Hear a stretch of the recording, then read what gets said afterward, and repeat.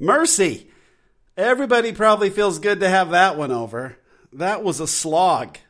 Wow, what an amazing day of golf, weekend of golf, tournament. Unbelievable. Riviera finally gets its revenge with a little help from the wind. We'll look into the numbers that matter here on A Data Monday. Let's tee it up.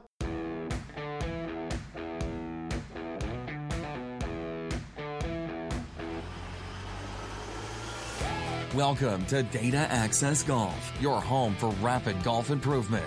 And now, from the thin air of the Rocky Mountains, next on the number one tee, your host, Aaron Stewart. Hey everyone, welcome to another episode of Data Access Golf. Thank you for being here. Woo-hoo-wee, man, that was a tough tournament to watch for sure. Boy, there are so many different things going on, and the whole week seemed just really busy and crazy with Kuchar and Sergio and then Justin Thomas taking a huge lead, and would anybody catch him? And then Tiger comes out and goes crazy at the start of the third round, which, it was the third round, but it was the end of Saturday. It was crazy. The whole thing, the whole week, it was hard to keep track of it all. Interesting, a lot of storylines coming out of this one. I read somewhere that, I didn't know this while they were playing. It would have been interesting to think about it while they were playing, that JB and Justin Thomas have a history together. Both from Kentucky, and both have the same golf coach, swing coach for JB, but putting coach for Justin Thomas, and that JB used to let Thomas come out and walk with him in practice rounds at the Players when he was 10, 11, 12, somewhere in there. So a lot of history going back and forth, and we don't really talk about this, but how does that weigh on somebody, their mental state? How does that make you feel when you're going against your mentor? And somebody who I'm sure that Justin Thomas has, and said so, that he had just great, good feelings for JB because JB gave back. JB cared about Justin Thomas and allowed him to kind of experience things that not a lot of the rest of us got to experience at that age. So very, very cool story there. We know of JB's health issues. A really good feel-good story all the way around when it comes to that. But then the ugliness of slow play, and that JB's a slow player comes out. And I don't know why we can't all just get along. This slow play thing has just gotten, I don't know if it's gotten better or worse by all the discussion about it. Again, as long as there's logos on these guys' hats, shirts, and bags, you're just not going to see slow play pushed very hard. And that's more TV time for these big sponsors. It's just not going to go away. I don't care if Brooks Koepka screams bloody murder. And it's just not going to go away. There's big money involved in this. And that's kind of the ugly underbelly of all this. As long as there's big money, it's not going anywhere. And it is big money. We can't just sit there and pretend that it isn't big money, because it is. I remember myself the first time. So my grandfather gave us $100 for the first time we ever beat him. And that was something growing up that we always pursued and wanted to do. And I remember coming down the last few holes when it was pretty apparent that I was going to beat Grandpa for the first time. And I felt sick inside. I did not enjoy that. I remember another experience where we played a lot of racquetball growing up, and my dad, used to wipe the floor with us. And there was, I got better and better and better. And then we came to the situation where I was up on my dad and I was going to beat him. And I felt terrible. And maybe I just don't have the killer instinct or whatever, but there is some kind of mental block when you're going to beat somebody that you care about for the first time, who has done so much for you. I don't know. There's a weird thing there. I don't know if Justin was feeling anything like that, but his play was not indicative of how he had been playing. And to think that he'd gotten somehow or another more tired than JB was. JB's considerably older than he is, in his mid-30s, 36, I think. So I don't think that fatigue was necessarily part of it. So really interesting stuff to get into, and it's probably never going to come out unless one of us is so close to either one of those players we could talk to them about it. But a lot of very intriguing, interesting things that came out of the tournament. But all that being said, we wanted to jump in. It's a Data Monday, so we want to jump in and kind of look at all the data that we like to look at and kind of compare with not only the other players and how they performed, but also on our benchmarks. We always like to talk about our practice benchmarks, and with the weather getting better, we've had a lot of snowstorms lately, and the snow's not sticking. Right. So the sun's getting closer, days are getting longer, and snow's having a tougher time sticking around. Love it. So we're getting closer. So the first things we wanted to do is kind of look at JB Holmes. He won the tournament, and what does that do for him in the FedEx Cup standings? He goes from 61st place all the way up to 9th. So up in the top 10 for him there.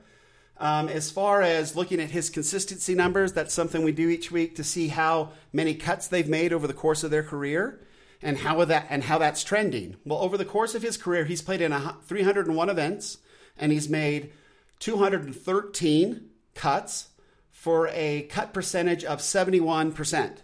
Right? So we've definitely seen previous champions be quite a bit higher than that. Justin Rose at 81%, Phil Mickelson at 84% for their careers, and Tiger Woods obviously leads this category at 91%. And it's putts like that one he made on 18 to, that he should have never made that putt, but he did, and he makes another cut, right? So his percentage here at 91% went up a little bit. So very interesting there. So that's those are the first numbers there. For this year, it looks like JB Holmes he's played in 8 events, and he's made 6 cuts. That's at a 75% cut rate, slightly above what he's done for his career, but not a ton, right? Not something that we'd necessarily write home about. All right, so moving on then, looking at his numbers in the Genesis Open driving accuracy, he typically drives the ball at around 57% for 2018. And we just go off the 2018 numbers. Well, at Riviera, and we all know how that was, and with the wind and everything going about it, we probably have to take this with a grain of salt. But his driving accuracy for the week was 52%. As far as how that holds up against our benchmarks, again, we would say our performance benchmarks are somewhere between 47 and 62%. But he fits right within those benchmarks. He's not too far out at 62%, not really lower than 47, but both of his weekly performance and his overall performance fit within the benchmarks. So again, tour quality is what we want our games to be somewhere near tour quality. This definitely fits in. As far as greens and regulation, typically JB Holmes is 65%. He hits 65% of his greens and regulation. For the week, he was 72%. And I think, as we look at the Riviera greens, the size of those greens, Riviera is always known to be a difficult test. That's pretty good, right? That's a pretty good performance there, 72%. Typically, over the course of his career, over 2018, he hit 65% in greens, which, as I was looking up, that's pretty standard. 65% is Phil Mickelson's 2018 performance, is Ricky Fowler's 2018 performance. Pretty amazing, right? That everybody's that consistent. 65% seems to be very consistent. We say that our benchmarks are right in between 57 and 67%. So again, he was right in those benchmarks. He performed much higher than those benchmarks at 72%, but we definitely see that that's definitely the trend this year. As they hit more greens, players win more tournaments. Scrambling, our benchmark is somewhere around 44 to 58% for his in 2018. And they don't really measure scrambling anymore. They always do strokes gains around the green and stuff now, but we'll just stick with scrambling because it's easier to understand. But so our benchmark is 44 to 58%. JB was at 57%. So again, right within those benchmarks. Sand saves. So for the week, this was pretty cool. So for the week, JB got up and down 80% of the time. That's super strong. Really impressive. Typically, he gets up and down 55% of the time, or at least he did in 2018, 55% of the time. And we say our benchmarks are right in between 32 and 55% of the time. So again, really good as far as looking at those sand saves. Okay, now into putting. So putting over 25 feet. JB makes 4% of those. And our benchmark is right in that 1 to 5%. So JB, again, right in that benchmark. 15 to 20 feet, 9 to 16%. JB makes 15% of those. Here's where it became really interesting to me. So JB from 10 to 15 feet made 31.5% of those putts. Our benchmark is 37 to 45% of those.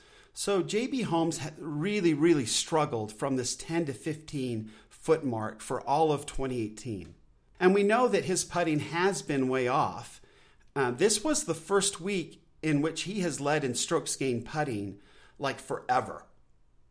So pretty amazing. He gained like 8 strokes on the field, strokes gained putting for the week, which is truly amazing. They said that after he missed the cut in Pebble Beach, he went and just basically practiced on his putting, and it definitely showed this week and helped him to definitely capitalize. Okay, as far as the closer ranges, 5, 4, and 3 feet, JB was 99% for 3-footers, which is right where we think it should be, 99.6%. 92% from 4-footers. We're saying we should be right around 93-ish%, somewhere in there. And then 5 feet, 71%. He made 71% of his putts from 5 feet. That's quite a bit lower than we would expect. We would expect ourselves to be right around the 80 to 85%. So 71%. So really that 5, 10, 15 range for JB Holmes is a bit of a struggle, or has been. It definitely wasn't this week at all. Okay, so that's it as far as our benchmarks. So our benchmarks held up very well to JB's game. He was pretty much in those except for putting. Putting, we had some struggles there. And then he was way out ahead in sand saves at 80% and way out ahead for greens and regulation at 72%, which we expect from our champions. And then breaking down the money. We always like to break down the money and see it, especially when we talk about JB got very defensive about his slow play, right? This reputation of slow play. And he pushed back on it, big. And he said, look, we're playing for big money out there and the wind's blowing. And I think Adam Scott agreed to that. And Justin Thomas agreed to that those were tough conditions. And we saw it. Those were tough conditions they were playing in. But he already has this reputation of being slow, so maybe that made him a little bit slower. But he said something interesting. Hey, we're playing for big money out here. And I brought up this point previously. So for JB's efforts, he made $1.332 million, right, over the course of his 4 days of play. And that was his total strokes were 270 strokes. So how does that break out? Well, that breaks out to $333,000 a day is what he made, which also breaks out to be $66.6 thousand, right? $66,000 per hour that he was on the course. And again, we're assuming 5.5-hour rounds here. So we've tried to extend that out a little bit. And then what did he make per stroke, which I think is a great number to look at? He made $4,933 per stroke, right? So when they're out there working with the wind and the cold and everything that they're working on, we are talking about quite a bit of money at $5,000 a stroke. Now, I don't know if JB knows it's this much, but what does that mean? And I thought, what does that mean when you compare it to, say, Justin Thomas, who finished in second? What's the differences here? Well, Justin Thomas took home roughly $800,000, right? $799,200. His strokes he took 271 strokes to do so. And the difference between, say, per day, JB made $133,000 more than Justin Thomas per day because he was 1 stroke better. He made $26,000 more an hour, almost $27,000 more an hour because of that 1 stroke. And then he made close to $2,000 more per stroke because of that 1 stroke. So JB is right. They are playing for a lot of money. Now, there's some players out there that say, who cares if we're playing for a lot of money? We should play fast. And then we go back to, why would you play fast when the sponsors don't want you to play fast because they want the logos on their back, especially on the leaders? Srixon and everybody who JB is advertising for on his clothing, they want that TV time as much as possible, as does Titleist and everybody else with Adam Scott and Justin Thomas. That whole group was on TV a lot yesterday, and they want them to play slow and be on TV as much as possible. That's just the way it is. Big money runs this baby. Okay, so that's it for a Data Monday. Congratulations to JB Holmes.